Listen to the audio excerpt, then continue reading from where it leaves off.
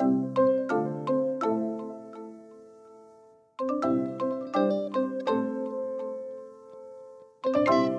hey there. Happy New Year. I hope you're having a fantastic day thus far. I know that for so many that life is now back to normal. The Christmas break is over and technically the new year happened last week. But for so many, this is the official real beginning of your new year. And today, this podcast is simply a short pep talk to help you get motivated for what God has for you in 2020 and to give you some practical insight on how you should be leading yourself. My name is Adam Shaw, and this is The Restorationist.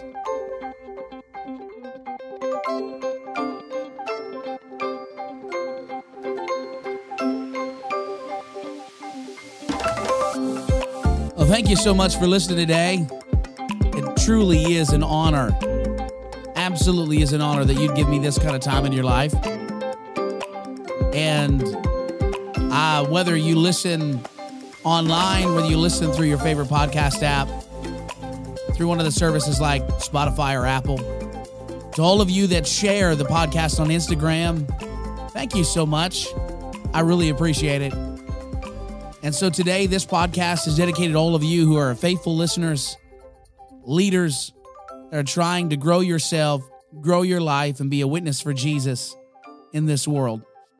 Now, I don't know about you, but I'm a list guy.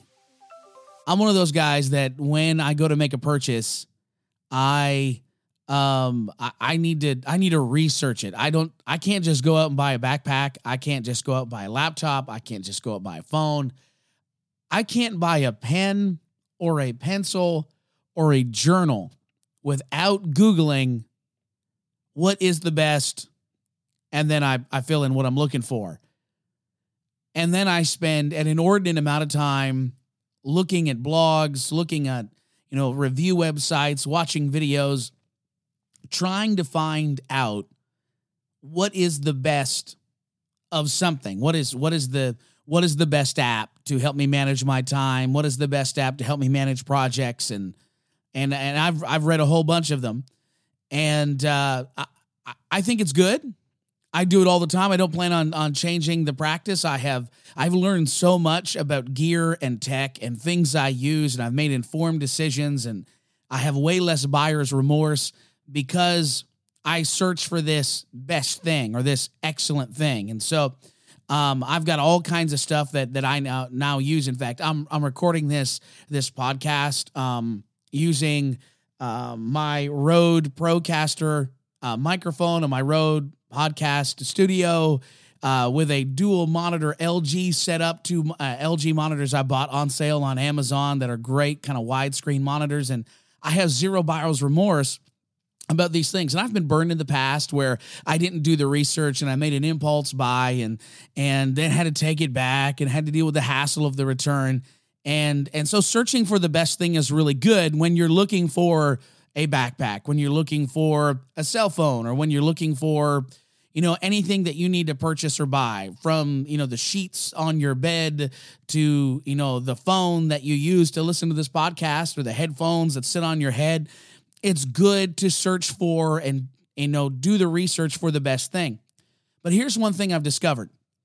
I've discovered that this pursuit of the best or the pursuit of the perfect is not great when it comes to your approach to personal transformation. It just isn't.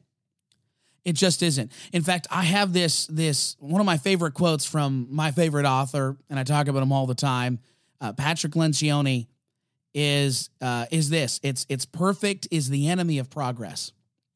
In one of his books, many of his books, he elicits this quote. He talks about, and is very complimentary towards the book Good to Great, that talks about how we need to choose the great instead of the good, that we need to constantly be saying no, not just to the bad, but also to the okay, to the good, so that we can say yes with all of our energy, all of our time, to the great things, the great decisions, the great pursuits in life. And I agree with that. I believe that we got to choose great. But one of the errors that I think that I've made, at least, and maybe you've made too, when it comes to my personal transformation, is that I have pursued the best and the excellent, and as a result of trying to figure out the best way to change myself, the best habit to take, the best approach to undertake in pursuit of my goals, what's ended up happening is I've wasted so much time. Perfect is the enemy of progress. And so before I get too far ahead, there are three things that I want to talk to you today. I have three things I want to bring up when it comes to your personal transformation. And I've already kind of jumped into the first of those three things. When you're wanting to change yourself this new year, whether it's lose weight, whether it's become a better leader, whether it's become a better father, a better husband, a better wife, a better mother, draw closer to Jesus, pray more, whatever your goal is, whatever change you're trying to make in your life, you need to hear this first big point as we walk into what is officially the real week of our new year. And that's perfect is the enemy of progress. Again, searching for the best sheets to put on your bed will help you have a more comfortable sleep. But constantly analyzing the best approach to creating change is a surefire way to head nowhere. At some point, you've got to pull the trigger. At some point, you've just got to jump in and start doing the work. Perfect is the enemy of progress.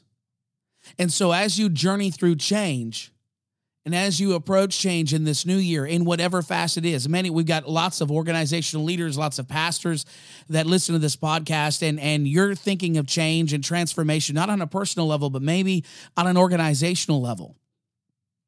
You need to hear me even clearer. Perfect is the enemy of progress.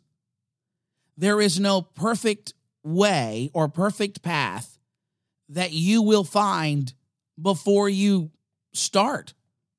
There is here's what I found. What's the best way to do small groups in my church? Let's think organizationally for a second. What's the best way to do small groups in my church? I have found that I don't find the best way until I start small groups in my church.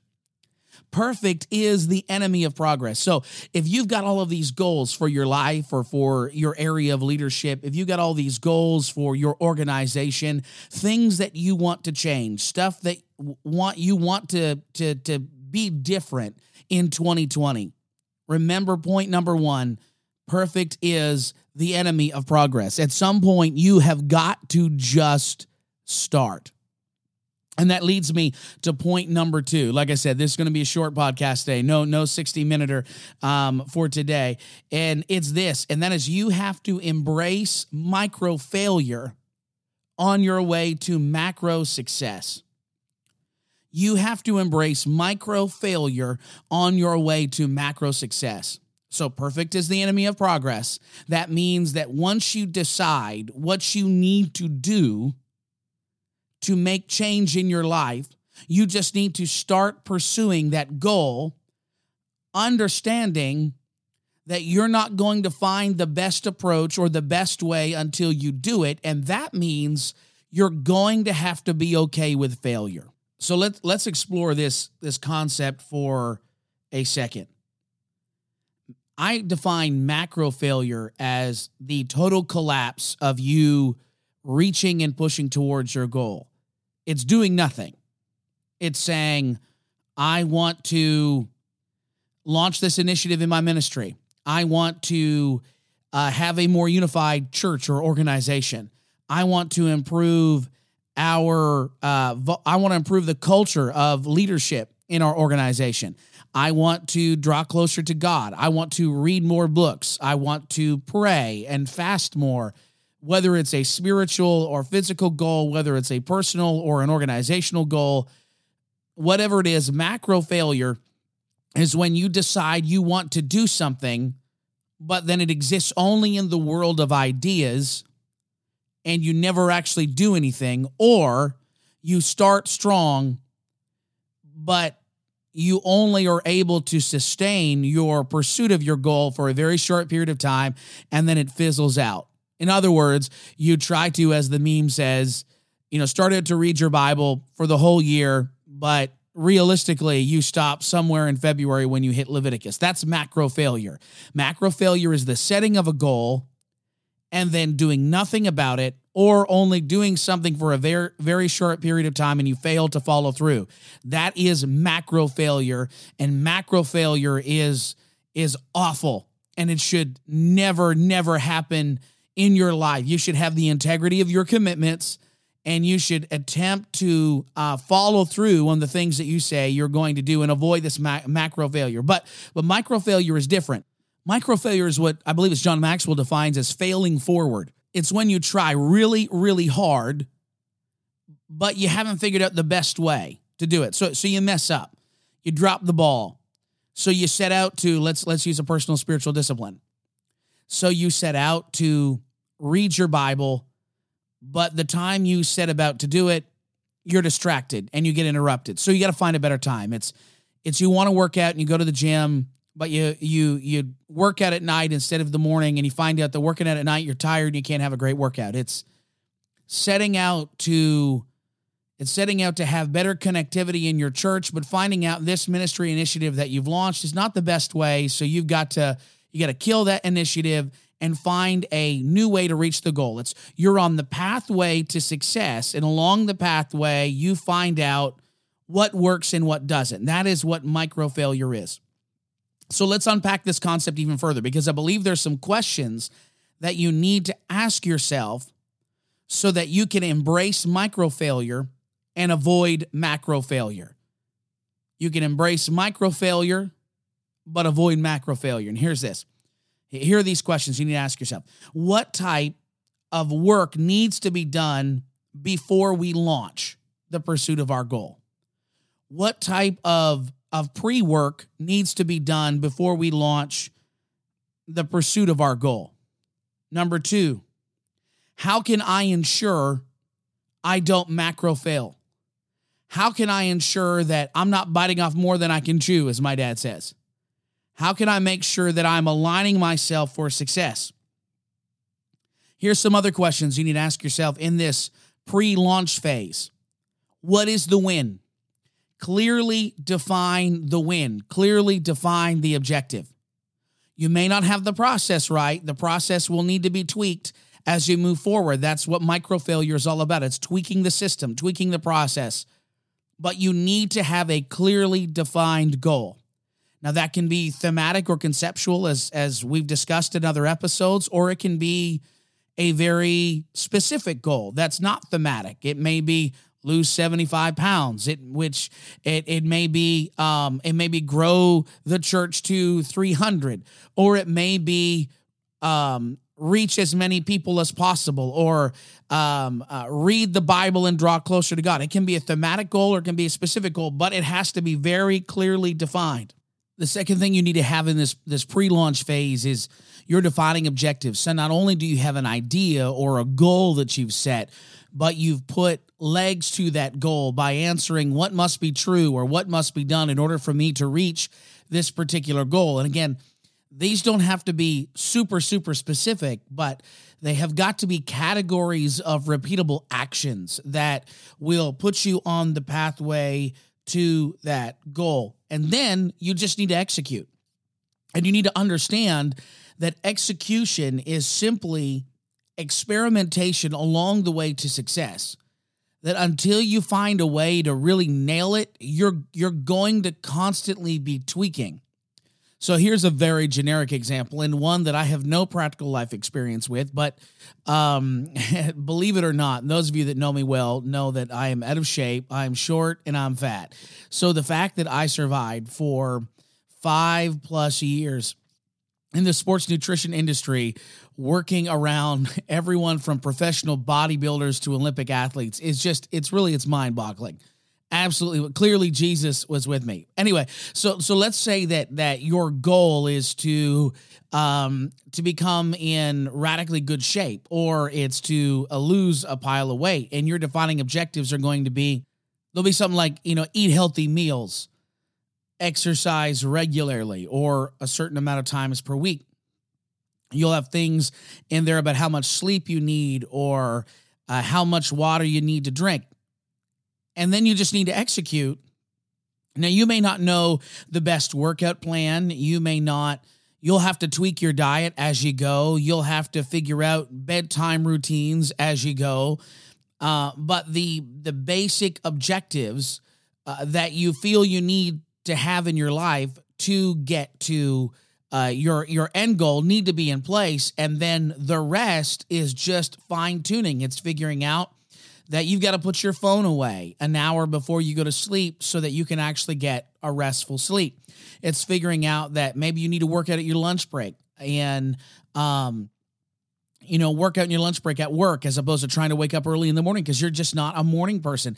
All of how you do things or how you execute the plan on the way to your goal, those will need to be evaluated again and again and again and again. In essence, this second point of bringing change and transformation in your life is understanding that you're going to have bad days, bad weeks, hopefully not too many, but maybe even a bad month on your journey to reaching your goal.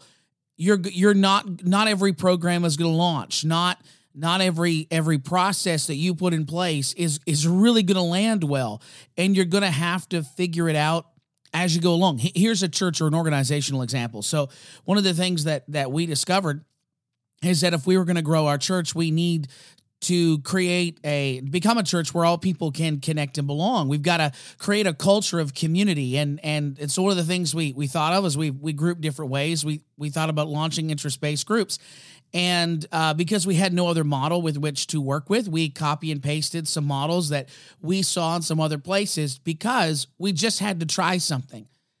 And we learned that those other models, they don't work well. We also learned that within our particular church community, it's no fault to our people. We have wonderful people, but feedback surveys don't work for us. And so the information we thought we were getting that was going to help us grow interest-based groups actually was not helpful.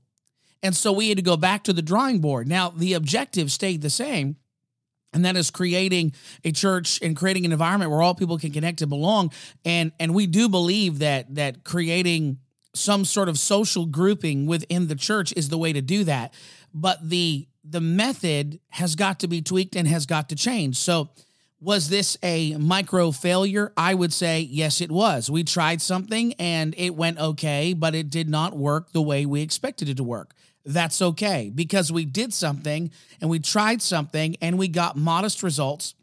And more importantly, we learned what to do and we learned what never to do again. In a world and in a culture where we are often consumed with self-doubt and anxiousness and fear of failure. I don't know about you, but I hate failing. I hate things not being a wild success. I obsess over that kind of stuff. I have learned if you're going to try anything new and you're going to push yourself in a direction where you can truly grow and truly transform an area in your life, you've got to be okay with failure. So let's review. Point number 1, perfect is the enemy of progress. Thank you, Patrick Lencioni, for that. Number 2, if perfect is the enemy of progress, then on the road to our goal, progressing means embracing micro failures on the road to macro success. And here is point number 3. And this is probably the most important thing for you to take away from this podcast. And it's this. You are the change agent. You are the change agent. Here's what I mean. If there is going to be any change in your life, it's not going to be an app. It's not going to be a process. It's going to be you taking radical responsibility for the results. You may have great apps and you may develop great processes, but the secret sauce is you. I'm not saying that to puff you up. I'm saying that because I have watched people go through the same processes and use the same tools as another with wildly different results. And often the difference between the success and the one who failed is the degree of responsibility that the one who succeeded ultimately took. So as you're scouring the earth, as you're reading books, and I'm a huge fan of reading. I've already said I'm the list guy. I want to type in what's the best way to do this, what's the best way to do that. But on the road to success, you have got to understand that the magical ingredient is that there is no magical ingredient. It's like, pardon the pop culture reference here, it's like the Lego movie, you are the special. You are the special. What's going to bring change and transformation in your life is that you get so deep within your heart. As Pentecostals, we say, is you get it so deep within your spirit that this cannot be the same anymore. This has to change. This area of my life, this area of my personal spirituality, this component of my family culture, or this area of the organization that I lead and that I serve in, this thing has to change. Something has got to give. And yes, we need systems. We cannot fly by the seat of our pants. Yes, we need to plan. Yes, we need to learn and read and develop systems that we can synthesize from others. But at the end of the day, what is going to make change happen is you. You are the change. You have got to be the change in your life and in your organization. You've got to sweat. You've got to take responsibility. You've got to work. And you've got to be willing to fall flat on your face as you pursue your goals. It's a brand new decade. And I know you got some great goals and some great big dreams. But change doesn't happen by accident. Transformation doesn't happen by itself. It happens when we get to work. When we just put ourselves out there. And we understand that perfect is a myth, that we all need God's help, that we got to be willing to fail and mess up and figure out what doesn't work so that we can discover what does. Then we've got to remember that if we want to see change in our life, in our families, in our churches, in our careers, that we have got to become the change agent.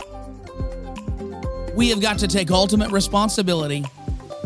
We got to get a passion within our guts, within our spirits so deep that says, I don't care how much I fail at this.